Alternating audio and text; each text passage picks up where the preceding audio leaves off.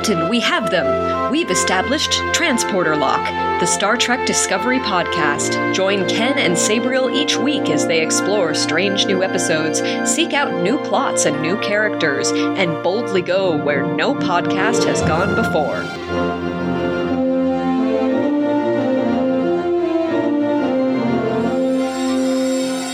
Hello and welcome to Transporter Lock, episode number 86 for Sunday, December 12th, 2021. I'm your co-host, Chief Engineer Ken Gagney, and joining me as always is my fabulous captain.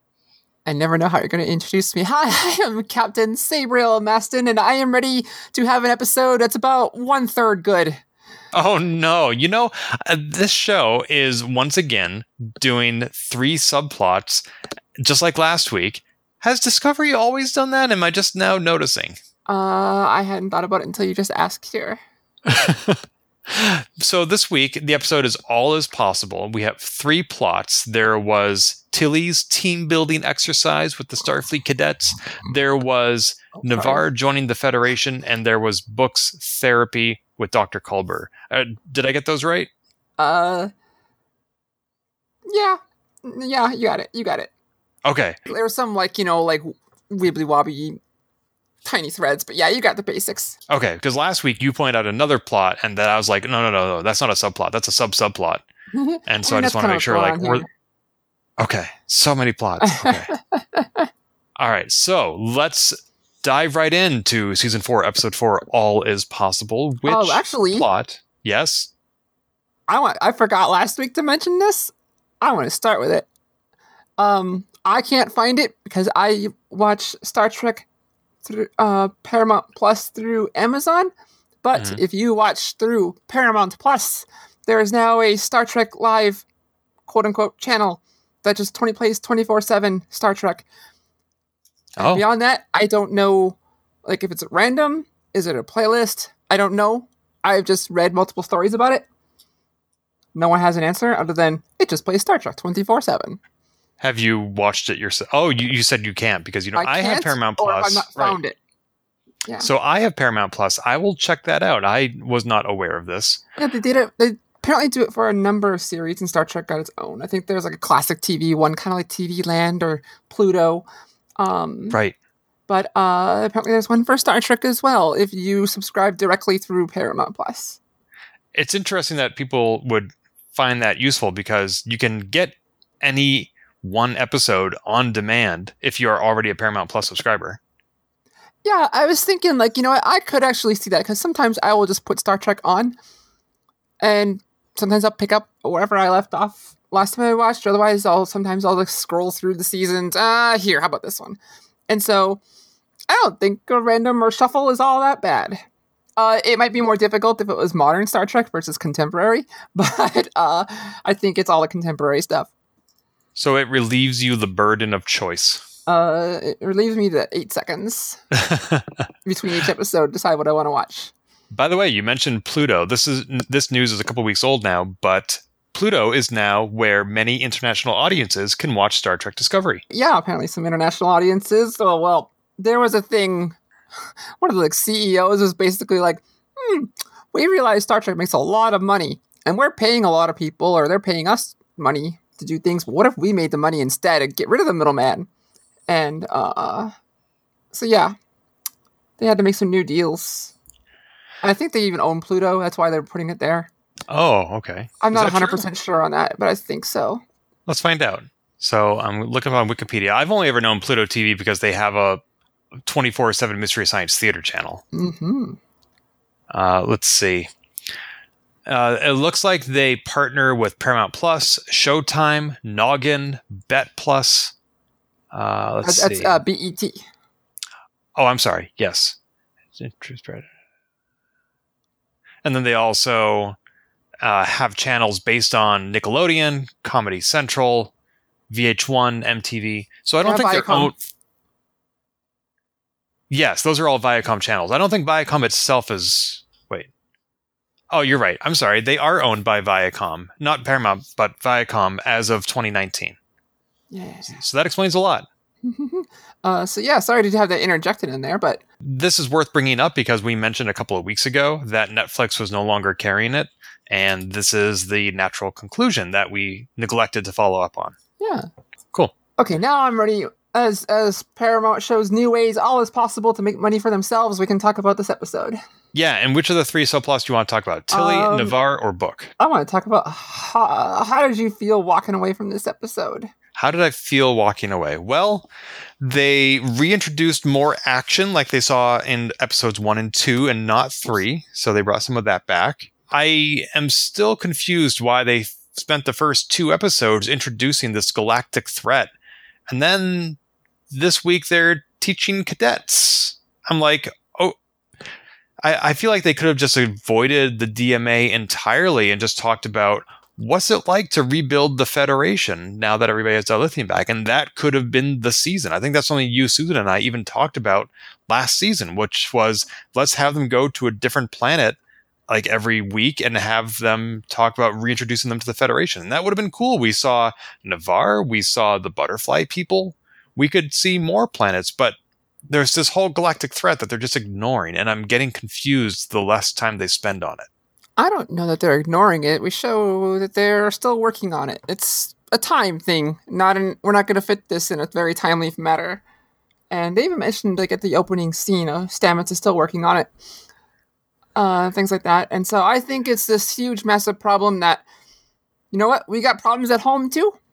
But we also have this major problem that we can't do anything what we're not making much progress on until the next episode where we need to make progress on it. Sorry, I get cynical about real life sometimes, but and it's all in good nature. We're getting some actual character development, and if there's going to be downtime, I am all happy to explore things such as this. I walked away from this episode being quite bored for part of it, but the last third I loved. We'll talk more about it, but Tilly and the cadets was my least favorite part. The repercussions of it is one of my favorite parts. Did you have a favorite of the 3 subplots?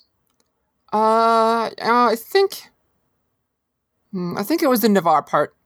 But even then, the first part of that, I was like, come on, you're just doing exposition. I know, I watched what you were just telling me, but the wrap up I loved. So, Like I said, the last third of this episode I liked. The good share of the first parts I was bored with. Glasses guy, Dr. Kovic. Yeah. This showed that there was... I know you were kind of disappointed you had seen a clip of him in the episode. Yep. Let's just start with this. Tilly and the cadets, because we showed that there was nothing to be gleaned from him having a preview or being in the preview, because he could have been any other character in the Star Trek canon, basically, who sent Tilly off on a mission. There was no reason for him specifically. I was confused why somebody who makes it a specialty of studying the mirror universe is now in charge of like Starfleet Academy. I know that's not exactly his role, but you're right. There was no reason for it to be him. Yeah, whenever in the past when we've seen Dr. Kovic, it's been behind something weird and mysterious, and that was not hinted at. If there's something more in the future episodes for him being here, cool. But no, this felt like it was more like an Admiral Vance or new Starfleet person. He's just consulting here, and I'm like, feels like they're like, we need a character, and David Cronenberg is here on set today. Will you play this part? I like the guy. He's cool. I like how he talks. I like how he, sets up scenes. But the fact that he was spoiled for you, I suspect it turned out to be, this was nothing. Yeah, he was not what I was expecting. I do think his personality, the character's personality, lent itself well to this role because he's very dry and serious, and so when he leaves somebody a compliment, it comes across as a surprise and thus carries that much more weight. But yeah, it wasn't necessary for Glasses Guy to be the Starfleet Academy person. So I'm totally picking up what you're putting down. Yeah, but you were right. He did that at the end scene when he's talking to Tilly and saying, "Good work." It was really well done. I'm glad it was him. It was good to have him, but it made no sense to be him. So I guess we opened the show mostly with Tilly in therapy, which is really cool. So leading up into the academy part here. Yeah, and once again, somebody else puts her on a path. Like last week it was, why don't you go try hunting down nuns? And she's like, oh, okay. And then Culber's like, why don't you go try going on a cadet mission? She's like, oh, okay. She doesn't really have a lot of luck coming up with these ideas on her own. Her idea of going outside her comfort zone is trying mac and cheese. Well, she even said like, that's not enough. Yeah. But yeah, I mean, I was happy to see her in therapy, but then it turned out to be Culber passing her plot point. Yeah, that's exactly what happened. Yeah. And then I think Tilly, the character, excels when put in situations that are not her expertise. Like when she was put... Some of her most memorable scenes are like when she was forced to play the Mirror Universe Captain Killy. Mm-hmm. Or when she was asked to serve as acting captain when Saru was gone. I mean, those are some powerful moments, but I mean, she's also really good with people. But, and so putting her, the whole setup was good. I liked her being in charge of a bunch of kids. But like once the whole kids part felt so much like I've seen this in every show that has college kids in it. And I was bored to tears. Yeah, I shared the same sentiment as the Orion, which was, this is obviously part of the training, right? We're in a holosuite. And like, that's kind of what I was expecting up until one of the cadets actually died. But everything else, I was like, this is far too convenient. They were going to do a planetary survey, and that's somehow a team building exercise. Like, you don't have to work together to survey a planet. And so it seemed to make perfect sense that, of course, there would be an emergency. And it turned out that it was not part of the training. You know, I don't think that's actually true, but what if you had like Dr. Kovic was all part of it? His being here meant it was all a conspiracy to get them to work. Someone died, unfortunately, but he knew there was going to be a gamma ray burst. It's not true. I just throwing things out there to giggle at the thought that it was a plot. Yeah, I agree. I don't think anybody would have purposely put a cadet's life in danger, but I found it interesting. We don't see many L-class planets, so that was kind of neat. This is clearly a planet that's been surveyed before because they knew everything about that organism. But I found the solution that, we just need to go to higher ground so we get better reception on our cell phones. Like, there's no way they could have known the exact altitude they needed to reach. And that was just very convenient that cliff was right there and the right height. Right. It was so boring. Will Wheaton asked Mary Weissman in the radio room, was like, please tell me you were on a soundstage. And she's like, nope, we were in a quarry in Toronto in the winter. That's surprising. Which I kept forgetting to bring up.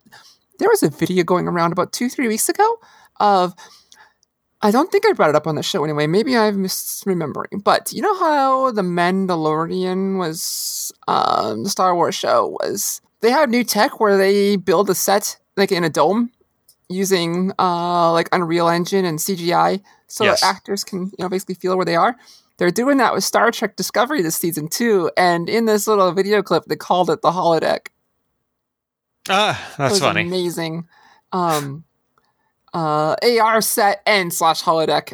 It was so cool. But so that's why I brought that up, because like not why I brought it up, but thought of it because Will Wheaton asked, like, did you use that? And she's like, nope, we went outside. Okay. But yeah, that whole bit was. We got to learn more about what happened with the Emerald Chain, and everything, and the Emerald Chain, all that. But I feel like there was probably a more interesting way to have. We gotta pull ourselves up and work together, and we're kids. I was really confused about what exactly happened to Adira. So at one point, all of a sudden, ice is climbing up her legs, and they can't just walk over and get her. They need to pull her with a rope. Yeah. There were a lot of things I didn't understand there. Like the ground got hit by spider lightning, which somehow made the, jelly ice? I couldn't tell. That was weird. When I did my rewatch, there was like a 2 minutes I could just forward, and skip. That made no sense to me. Yeah, because it didn't look like this was similar to the 2009 Star Trek movie where Spock's mother is on a cliff and suddenly, the cliff falls away and she dies. Spoiler, by the way. So it didn't seem like, it looked to me like they were on completely level ground. And I didn't see any break where additional weight would have caused Adira to plummet to their death. Yeah, it's not like it was the planet that Discovery landed in first episode last season. Right, exactly, yes. So, that's a good point. They're similar technique that they're using, but different environment. Right, so why didn't they just go over and grab them? Yeah. That was weird to me. And you watched it twice, and you still didn't get it. I mean, the second time I just skipped over that part because I was like, no, I can save time here because I know nothing interesting happens here. Okay. I did that a lot for the Tilly and the cadets part. Okay. I don't have too much more to say about that plot. My notes were, it's a team building exercise. I thought they were in a holodeck, and what happened to Adira's feet. My notes were, my opening part was zzz, snoring. And I skipped swaths in the rewatch. Dr. Kovich had nothing to be there. No reason to be there. Mm-hmm. That was my notes for Tilly and the cadets. By the way, every time you say that, I'm thinking like, oh, that's the name of my Archie's cover band. But we can talk about the repercussions this plot had on Tilly as a character. Yeah, that's my next section, Tilly and Starfleet Academy. And I wrote, this whole section finally got good when they got back to Federation headquarters. Because, I love the scene where Kovich is telling Tilly why no one trusted Discovery when it appeared. Yep. They knew nothing about the burn, and they still had that feeling that Starfleet can do anything. And he says, quite frankly, it stung. Yeah, I really liked that. That's one of the reasons I thought Kovich was a good fit for that need to deliver that line. Yeah. And maybe that's why they brought him in, even if it felt weird, because he was good for that line. Or maybe Starfleet and the Federation itself is just so thin in its ranks that everybody's pulling double roles. Yeah. But anyway, Tilly and Adira. That's connected to that too. This part this is where it really hit me. Tilly's connection to Adira is friendship, but also like mentor-mentee. And I wrote down Tilly's quote. When I see you and I see everything you have been through and all you've accomplished, you're a reminder of me that anything is possible. I thought that was just beautiful. I have someone who's in a similar age gap. She's about to graduate college. We're both in the same group, or we're both part of a group that we share, and we're both the only lesbians in there. And so we talk a lot. And a lot of times I sometimes feel that mentor-mentee relationship and just seeing the things she does. And I'm just I get overwhelmed with the emotion of happiness and pride sometimes. And that felt really good. Does this person also suffer from low self-esteem like Adira does? I don't want to talk about that relationship too much there. That. Fair enough. That's their private stuff. But it just kind of hit home and maybe feeling all good feels. Yeah, I really liked the way Tilly put it, which was, how come you start from a place of can't? And I know a lot of people like that. When somebody asks me to do something, very often my response is, I would love to do that, and here are the problems we need to solve to make it happen. Mm-hmm. But other people, when you present them with an opportunity, they might say, I can't do that because these are the problems stopping me from doing it. Yeah, and sometimes even the same person can have those about completely different things. Oh, sure. We contain multitudes. It's true. Yeah. I was just thinking, where am I like that? Because, I usually have a can-do attitude, but in certain things, I'm like, nope. Nope. Let's not even try, because that would be pointless. Nope. Well, I have a can-do attitude. Can don't. No. Also, I was right. Tilly was not doing this whole captaincy officer thing for herself. You were right, and that is not intuitive to me because her mother always seemed to disapprove of Tilly joining Starfleet. And so I guess Tilly was trying to be successful on that path because if she was good enough at it, maybe her mom will admit, well, gee, I guess you were right, Tilly. This is the right path for you. Yeah. But I would feel like there was still other reasons to be on that path because Tilly chose it for herself. There might be, but still that's the underlying part there.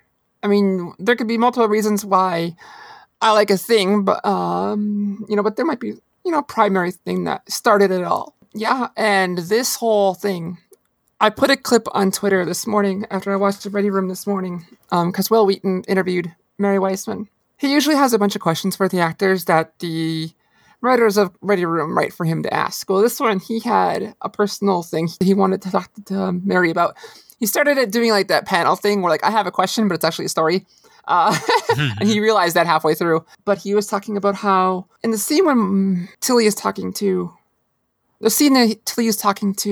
Michael at the end about going to teach at Starfleet Academy, he said that how hard that hit him.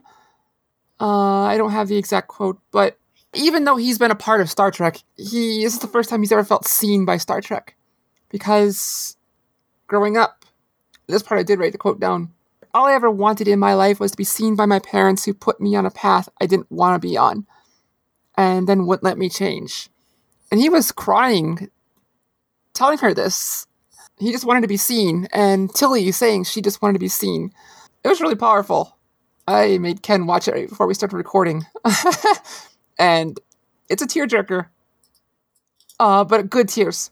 Yeah, and in fact, Will Wheaton wrote on his blog that afterward he went to the producers of the Ready Room and said, I broke protocol by sharing that story with Tilly. I'm supposed to be here as the interviewer, not a fan per se. And if that was too emotional or too one-sided and you want to cut it from the final episode, I'm totally okay with that. I'm okay with this just being a moment that Mary and I shared off set. And they said, no, actually, we all really loved it. And we thought it was really great and powerful, and we're going to include it. Yeah.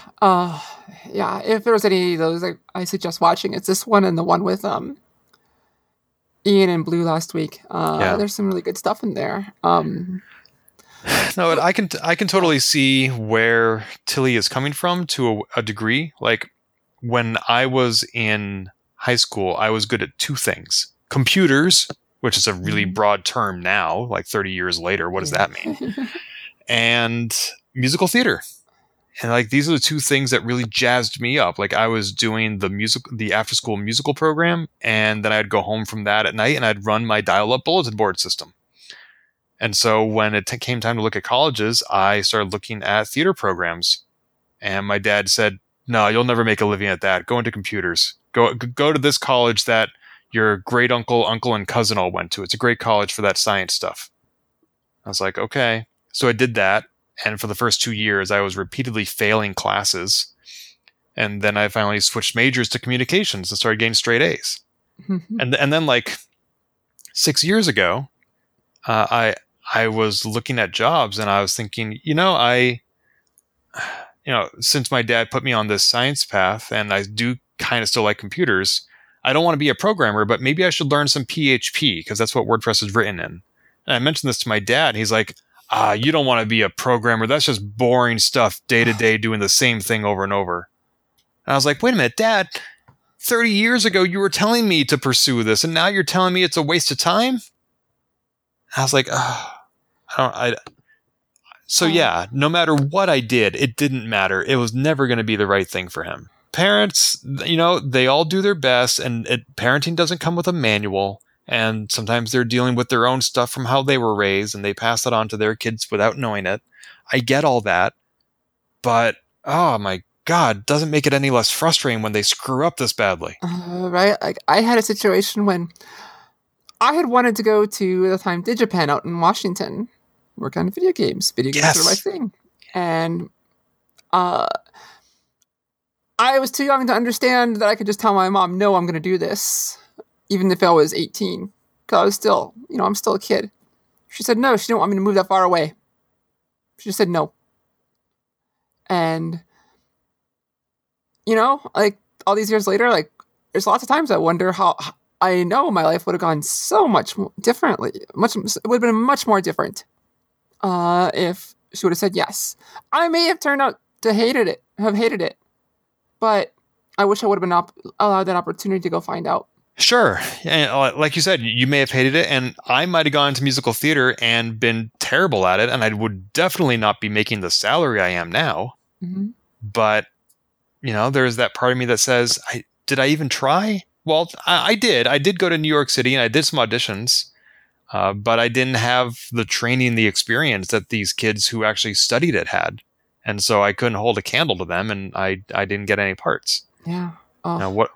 But... Oh, well. But I mean, this really goes to highlight, like, even just Tilly's path. Right. Parents set forth. What better way to talk about it than making it personal? Yeah. Yeah, Tilly went through some things, and I can't wait to see her flourish or find out if it's not for her. We know Mary Weissman's not leaving the show, besides her saying it. Otherwise, we would also be seeing tons of media going, Mary Weissman, why was she leaving Star Trek in its most prominent season, blah, blah, blah. But she just flat out said, like, no, I'm not leaving. Mm-hmm. So don't think about that. But I can't wait to see how this works out for Tilly, and I hope it's freaking amazing. Yeah, I too wonder what it means for her character and for the actor, because Tilly is one of the leading characters on this show. I mean, she was number 1 last season. And now you were talking about the great relationship Tilly has with Adira. For Tilly to not even be on Discovery now, I don't know how any of that is going to play out. Is it all just gone? Because the other thing we kind of ignored about here in Tilly and the Cadets is the part with Gray and Adira, which will tie back to this.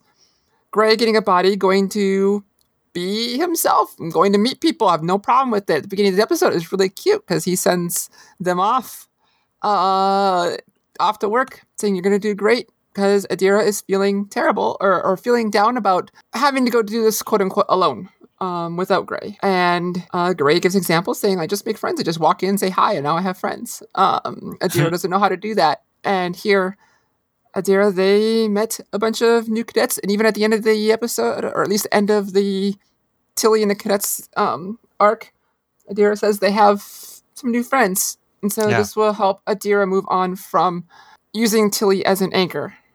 Yeah, and also maybe using Gray as an anchor, because Adira never really went through the academy, and Adira said to Tilly, oh, I thought I was just here to help you. And Tilly's like, no, you should treat this as an actual exercise. You might actually learn something. And so I think that Adira has not just some social skills to be more confident in, but also perhaps some learning about what it means to be in Starfleet and how to do it. For an arc that had the least emotional for us when it was on the planet and doing their Tilly and the Cadets bit, this actually had a lot to talk about here. Mm-hmm.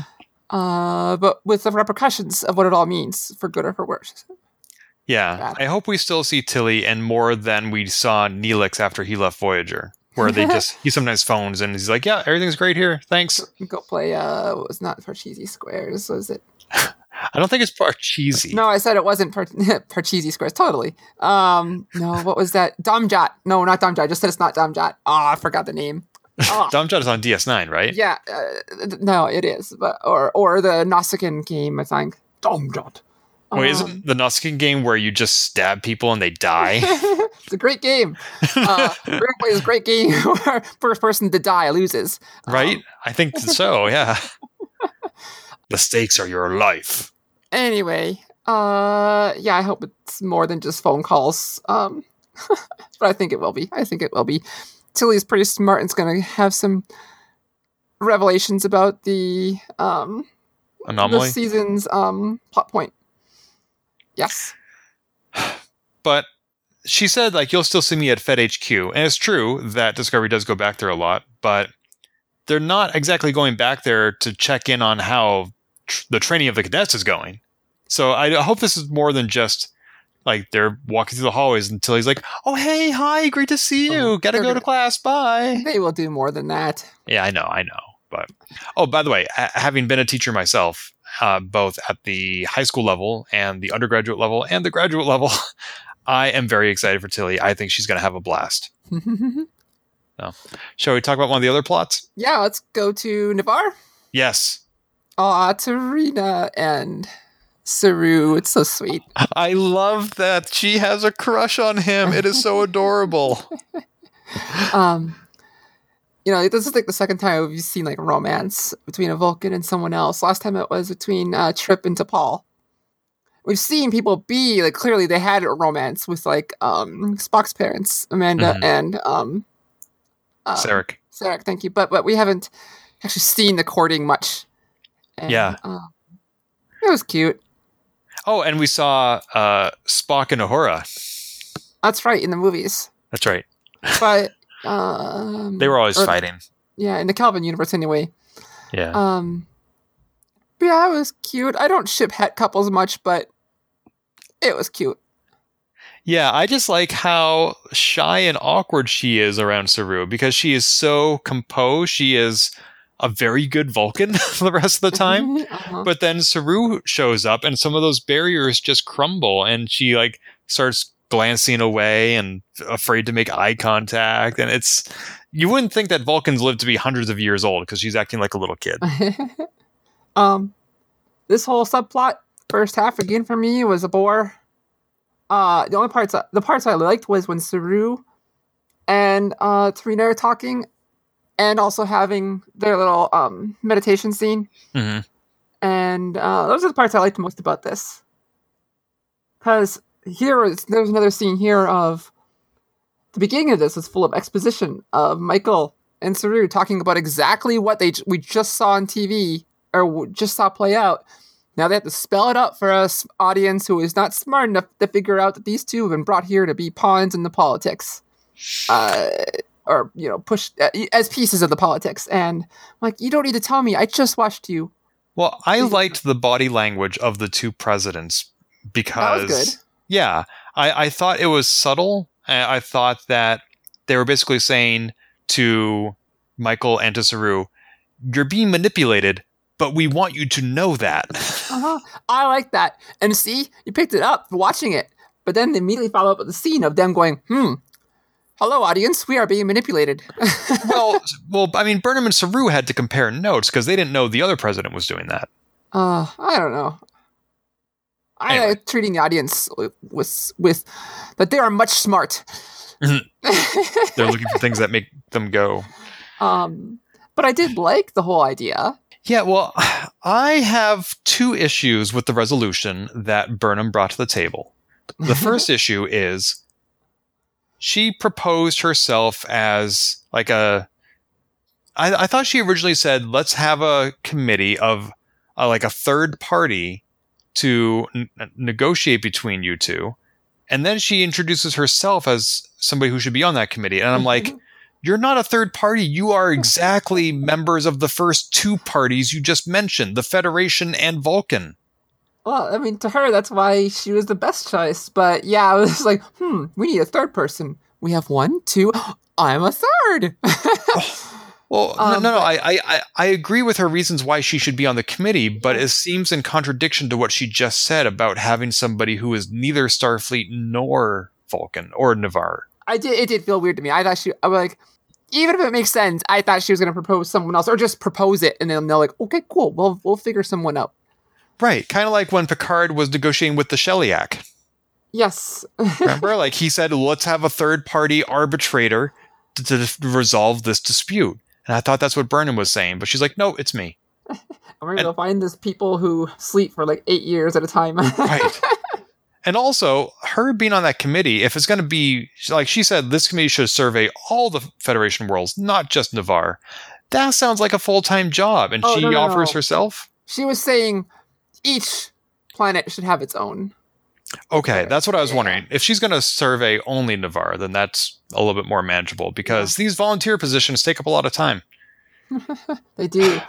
Okay, my second complaint about this resolution was she suggested, hey, let's have a committee who, conducts regular reviews of Federation homeworlds.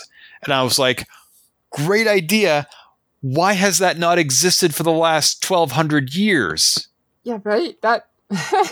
Like, this is something you should be doing already anyway. Yeah, why did it take you this long to come up? Well, maybe they did and borrow and change things, but I don't know. It just felt like, You're absolutely right. You're right. 120 years ago, the burn ignited all our dilithium and our subcommittees. We lost both. All right, speaking of the burn. Okay. I was still like, they brought up again how like Navarre and a lot of Federation members were feeling ignored by the Federation. We still haven't gotten an on-screen reason for that, but apparently, and I don't know if it's supposed to be a tie-in with the show or it's just beta canon, but I was trying to figure out, like, have they said this and I just kind of forgot about it, like why everyone was getting unfriendly terms with the Federation, and a book by Una McCormick named Wonderland tried to answer this, and I do not know if this is canon, but apparently the Federation started to crack during the Temporal War, and its inability to help a number of member worlds. And, yeah, so that kind of fits. That fits for me, but I want to see it canon if that's true. Well, you know what? You bring up a good point, which is that we know a lot about the history since the burn, which was 120 years ago, but Discovery jumped 900 years. We don't know a lot of stuff in the rest of that era. Yeah. And maybe it's not ultimately important, I guess. Like, we know from Carl that there was the Temporal Wars, and it's been mentioned a few other times. And some people on Facebook, actually, that I was chatting with, think that because the Temporal Wars were mentioned so often in the third season, they were setting that up to be the cause for the DMA in the fourth season. Really? Yeah. I don't think that's likely, because when I think Temporal War, I think Temporal Cold War, which was a very unpopular plot in Star Trek Enterprise, so why would they go back to that? Yeah, I don't think... unless they think they've cracked the code, I don't think they're going back to that. Yeah, and this also ties into the Sphere Builders, which was, like we already discussed, if they had the ability to just blow up entire planets like they did Quajon, they wouldn't have recruited the Suliban to build this laser to fire at Florida. Yeah. Anyway. But, yeah, so there's a possible explanation for the burn. Well, I brought it up just because I thought it was interesting that we once again hear Federation was... People were losing their faith in the Federation, but we still don't really have a definitive answer. And we may never get it. Yeah. Because it might not ultimately be important. It's just unknown. Yeah. Until they find a real reason why that should be explored.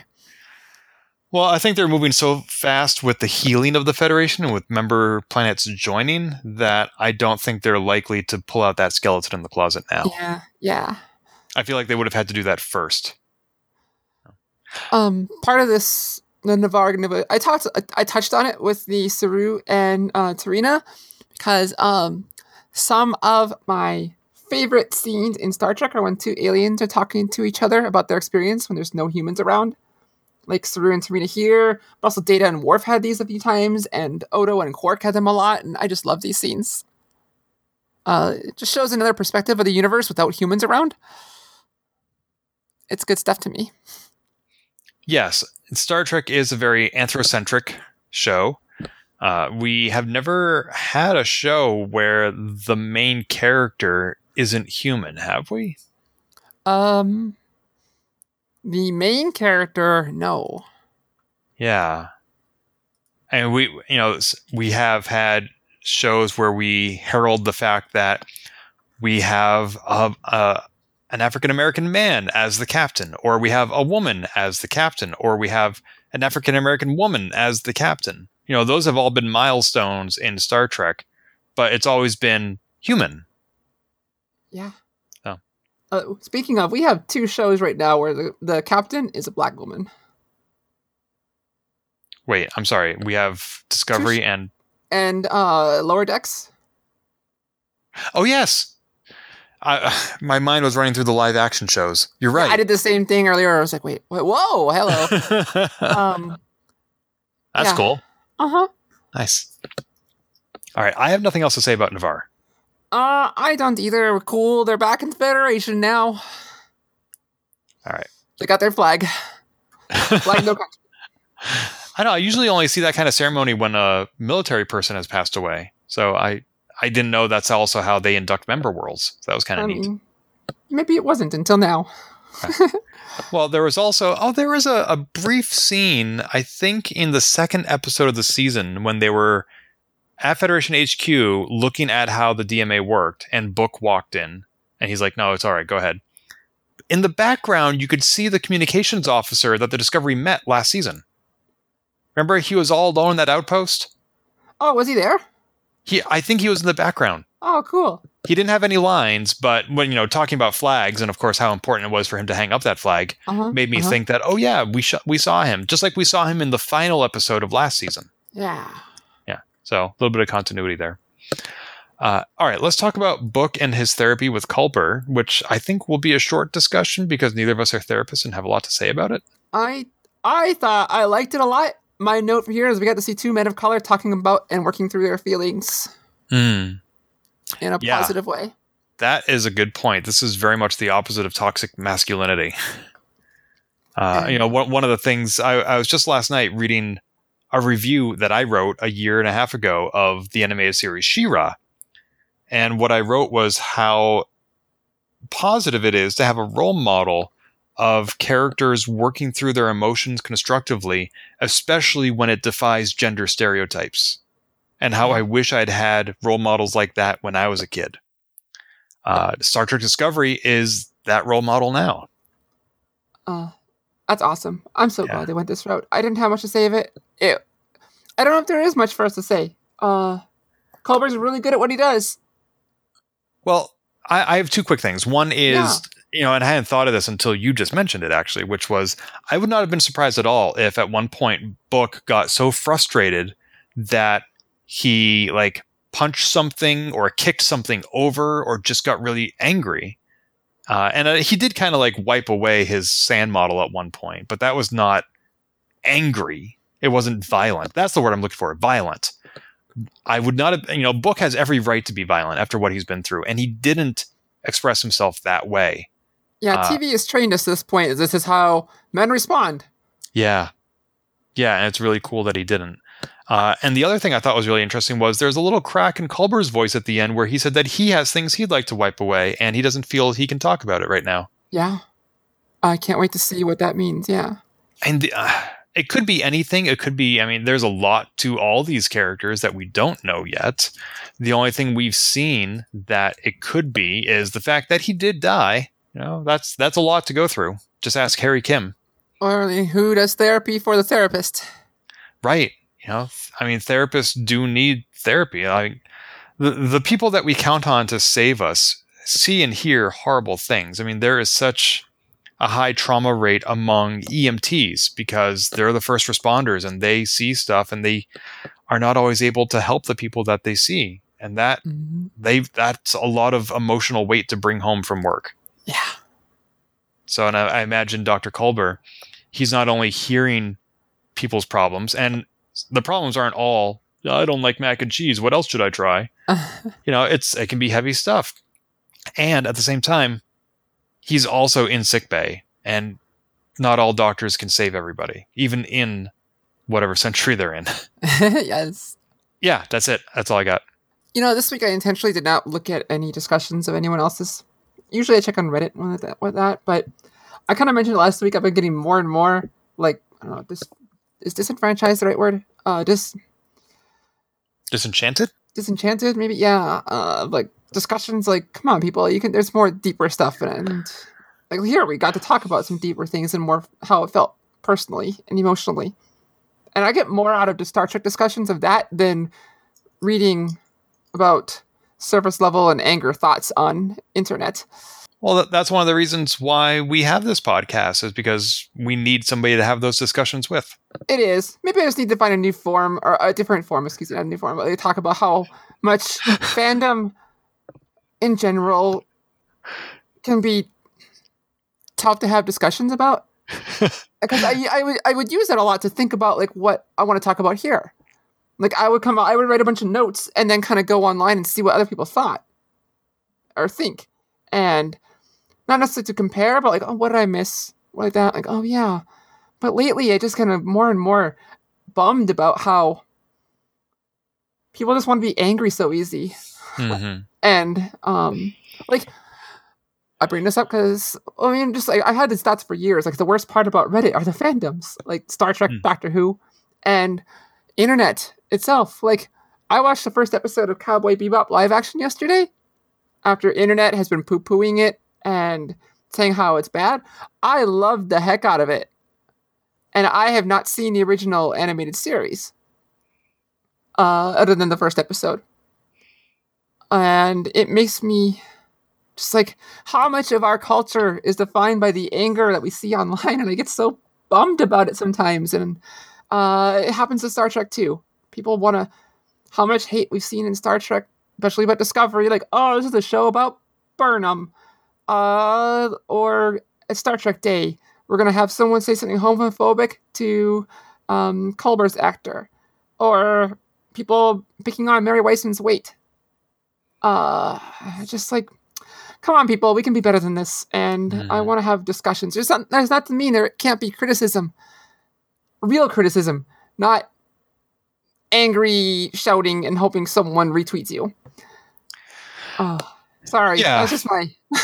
No, I get it. I mean, even before the internet, you rarely would call a retailer or a restaurant and say, hey, I had great service last night. I just wanted you to know.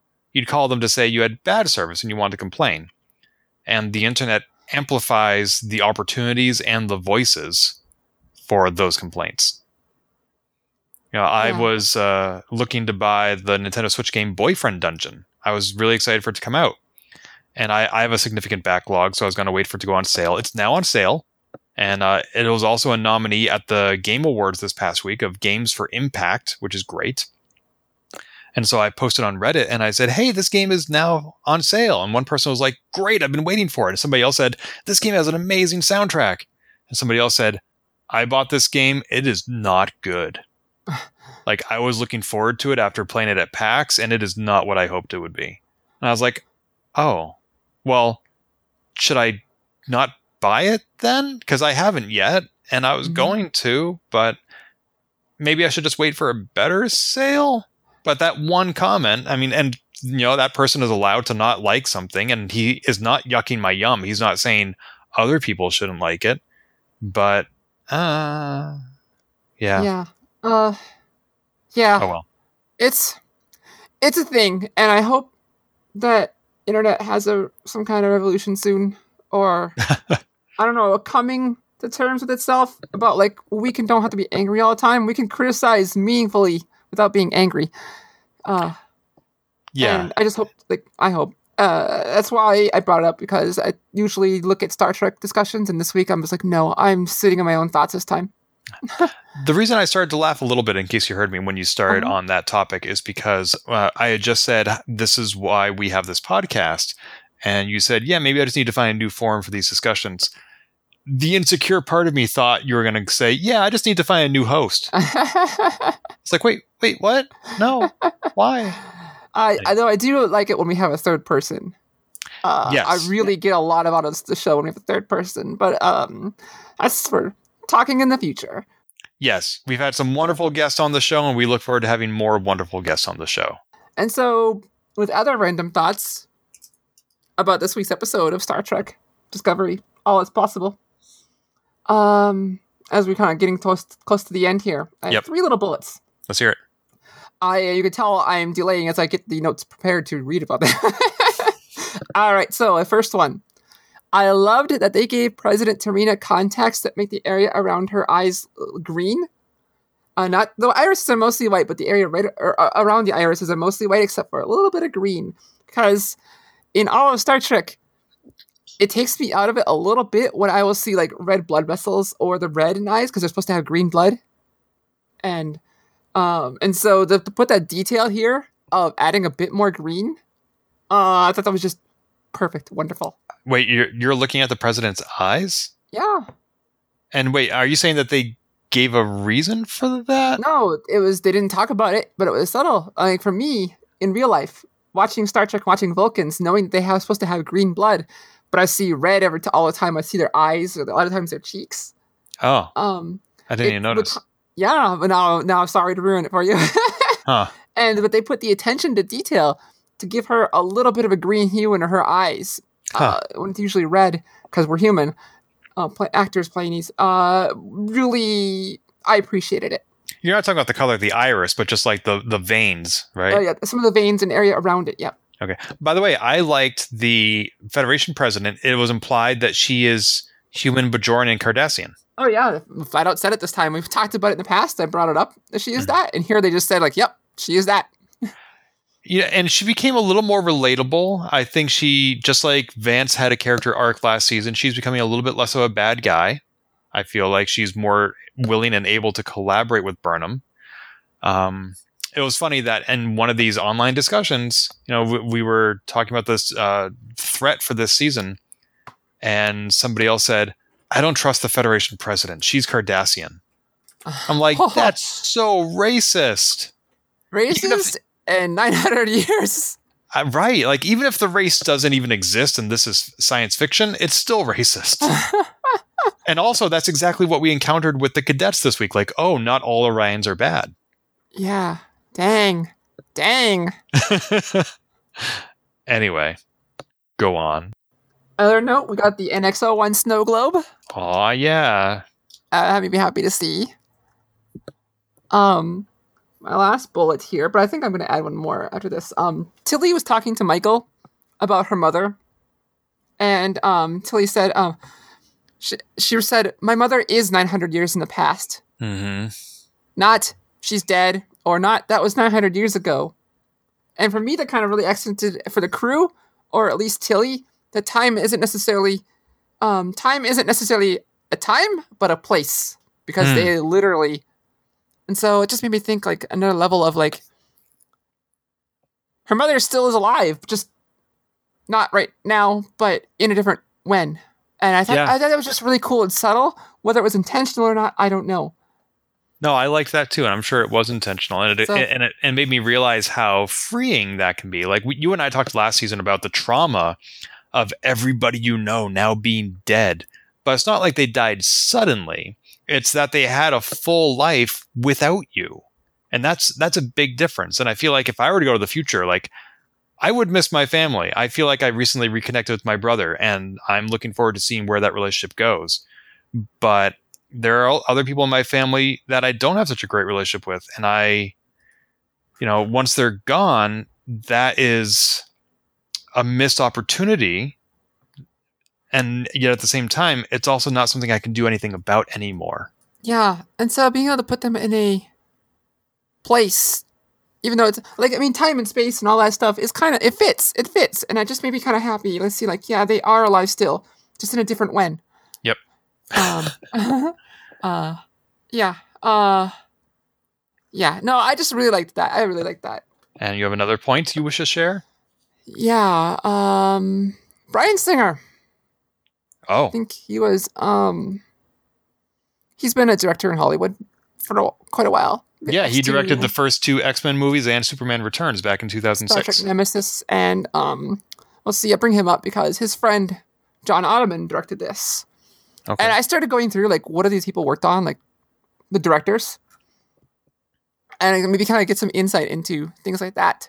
And like last week, the director was actually the one who directed the very first episode of Discovery. I'm drawing a blank on a name. And so that person helped set the tone for Discovery. Right. And now, I think I'm getting confused on Bryan Singer versus who was the showrunner here for a bit in Discovery. I think it was Bryan Singer. Was it Bryan Singer? Because I thought it was Bryan. But then I was like, oh, is that how I get the name messed up? But it shows like both the last week's director and this week's director were friends of Bryan, even though he's no longer showrunner. Okay. And so I just thought like, oh, that's an interesting way you got this job.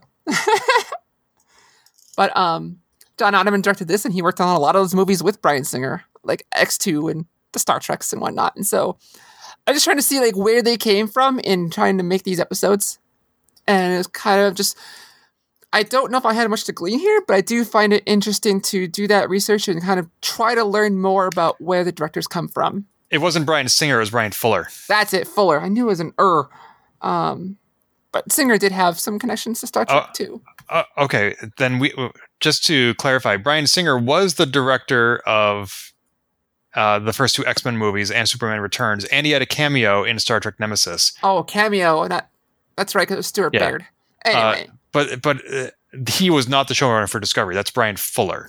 There we go. I thought that something was off there, but And so I've been just trying to make a point to try to, even if it didn't really have much to do here, trying to figure out the writers and directors to see what they brought to the episode and tie that into their past work.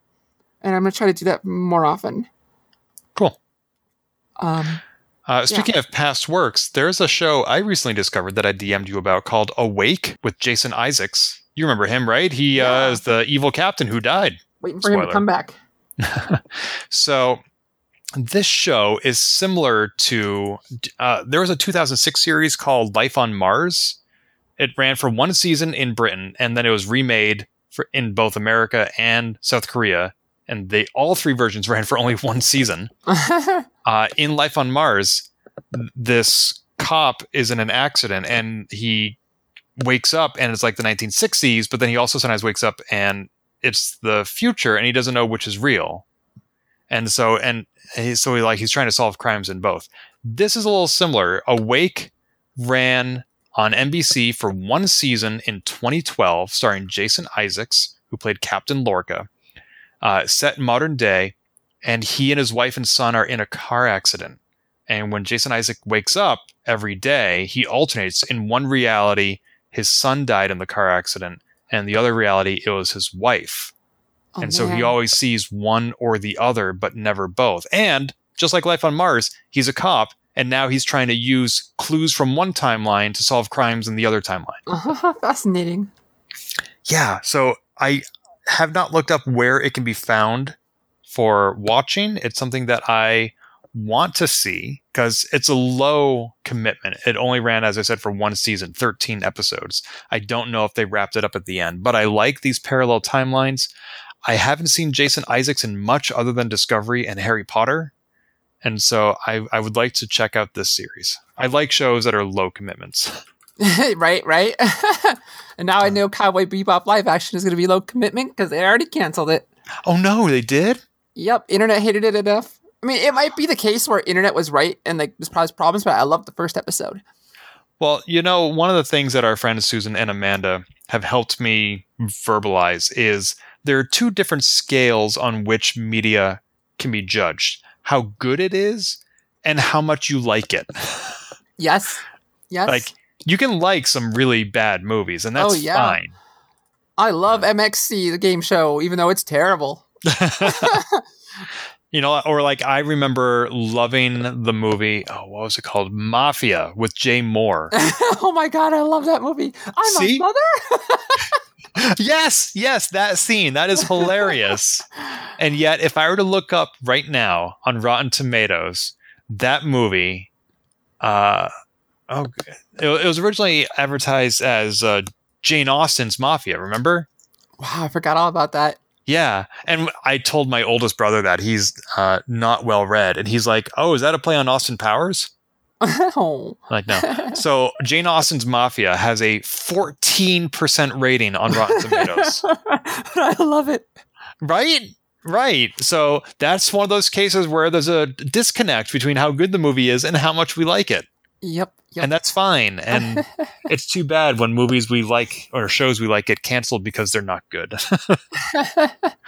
Oh, well. One other thing I want to bring up, additional media, is I mentioned earlier the Game Awards and how Boyfriend Dungeon was nominated. The Game Awards is also an event where new games are debuted. And we saw our first look at Star Trek Resurgence. So this is it's funny, like Telltale is this company that made a bunch of almost choose your own adventure type games. They very famously imploded and went out of business. And yet there are still Telltale games being made, and this game is made by not that brand name, which still exists somehow, but a lot of alumni of Telltale. So it's a game where you get to walk around, look at things, make decisions. There's one point where you're a female captain and the admiral tells you to do something, and a menu pops up and your choices are obey orders or disobey orders. As if it was always that black and white. And you said that you were not interested until you saw that it has Spock. Well, I have not. The only Telltale game of this I played was the Back to the Future one, and it was all right. But I just never had been all that interested in those series. Like, okay, cool, whatever. Then Spock. I wouldn't say that I was. It didn't make me. interested. Maybe if I said interested, maybe more like it didn't make me pay attention until I saw him.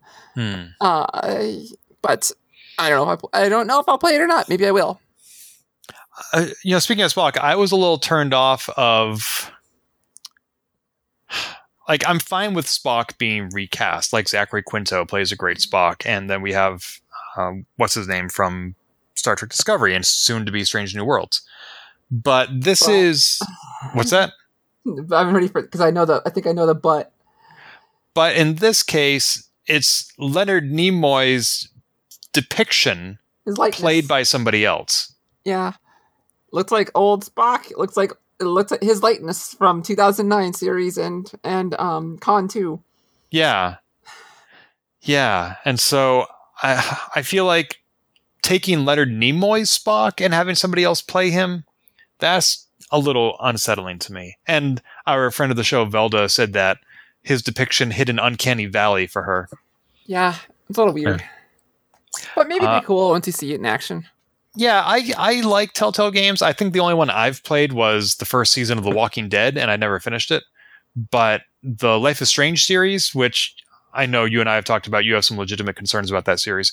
But I like it, and it's similar in some ways to Telltale. So it's also, when was the last time I played a Star Trek game? I've never played on Star Trek Online or Star Trek Timelines. It might be Starfleet Academy on the Super Nintendo. The last one I played was the MMO, and before that, I think it was Klingon Academy. That was a thing? Yeah. Oh, I had no idea. 6 discs. Gorkon. God, famous actor who was in Star Trek 6. Oh, Christopher. Yes, Plummer. Yeah, he reprised his role for this. Oh, wow. Yeah, it was awesome. Huh. Who knew? So I don't know when Resurgence is coming out. I can tell you that it is set in the year 2380, which is around the same time as the series Lower Decks. Cool. So we'll see that coming out probably next year. And if it's available for the Switch, I'll play it. I don't know if it is. Not all games come out for the Switch, but this seems like a pretty not very intensive game. Yeah, right. So they should be able to release it for the Switch. They're doing Life is Strange, so why not this? Yeah. All right. That's all I got. How about you? That's all I got. Okay. Well then, thank you for tuning in to Transporter Lock. We're going to continue watching Discovery, and maybe we'll even have some exciting guests on the show. And Sabriel, I am going to be seeing you pretty darn soon. Yeah, you will. You'll be up here in Fargo, don't you, though? I mean, up in the spaceship that we are in. That's right. Until next time. Good night, Gracie. What? If you've enjoyed this episode, please leave a review on iTunes and keep your hailing frequencies open by following us on Twitter @TransporterLock or subscribing to our podcast and email newsletter at transporterlock.com.